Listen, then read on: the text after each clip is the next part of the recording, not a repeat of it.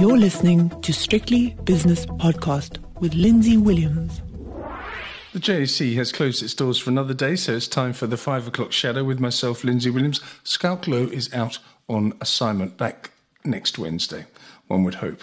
Okay, let's have a look at the Stock Exchange News Service today, which is a very quiet affair in sharp contrast to what we've had over the last few trading days. Only set of results out, Grindrod Shipping, share price doing absolutely nothing, down around about 0.33%. So let's go straight to the spot prices and start with the currencies, where the rand is under pressure. It's a dollar that's rallied by 0.6% against the local currency, 19.25 that exchange rate. British pound 24.05, and the euro rand is 20.61, which is a euro which is about 0.33% better against the rand. Euro dollar 107.05. The euro has fallen by 0.25%, and the British pound has fallen by 0.7%, just below 125 now.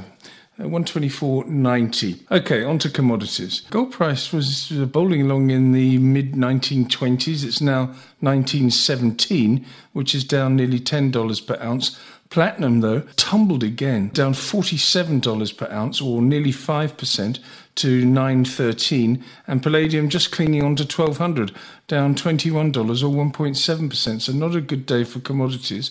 And even the oil price, which was quite happily above $90 a barrel for Brent crude earlier on, and for most of the day, in fact, and now it's suddenly turned tail and gone down by 0.5% to $89.57, whereas the West Texas crude $86.54, which is down 0.2%. Natural gas also falling 1.5%. Copper down 1.5% as well. Wheat prices, though, have reversed their recent trend and gone up 2%.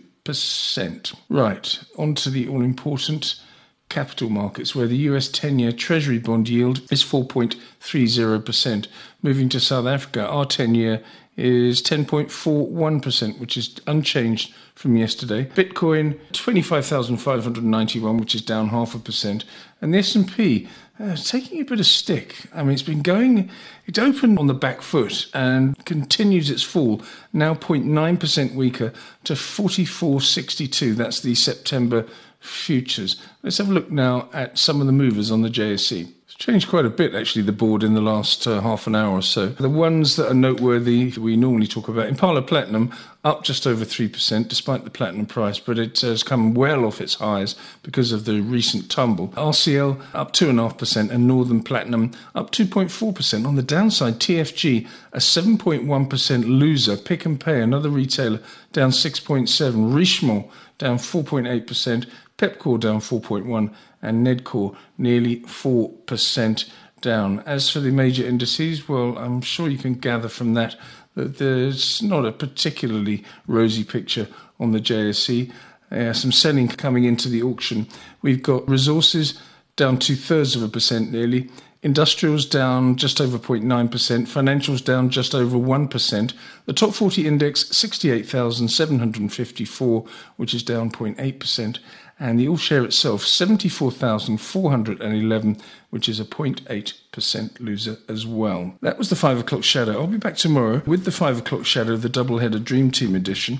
And also, I'm going to be speaking to a chap in London about the recent sharp rally in the oil price. From June to now, up around about 35%, with manifold implications for the South African and the world economy. So please join me tomorrow. The views and opinions expressed in these podcasts are those of Lindsay Williams and various contributors, and do not reflect the policy, position, or opinion of any other agency, organisation, employer, or company associated with strictlybusinesspodcast.com. Assumptions made on the analyses are not reflective of the position of any other entity other than the speaker or the author. And since we are critically thinking human beings, these views are always subject to change, revision, and rethinking at any time. Please do not hold us to them in perpetuity.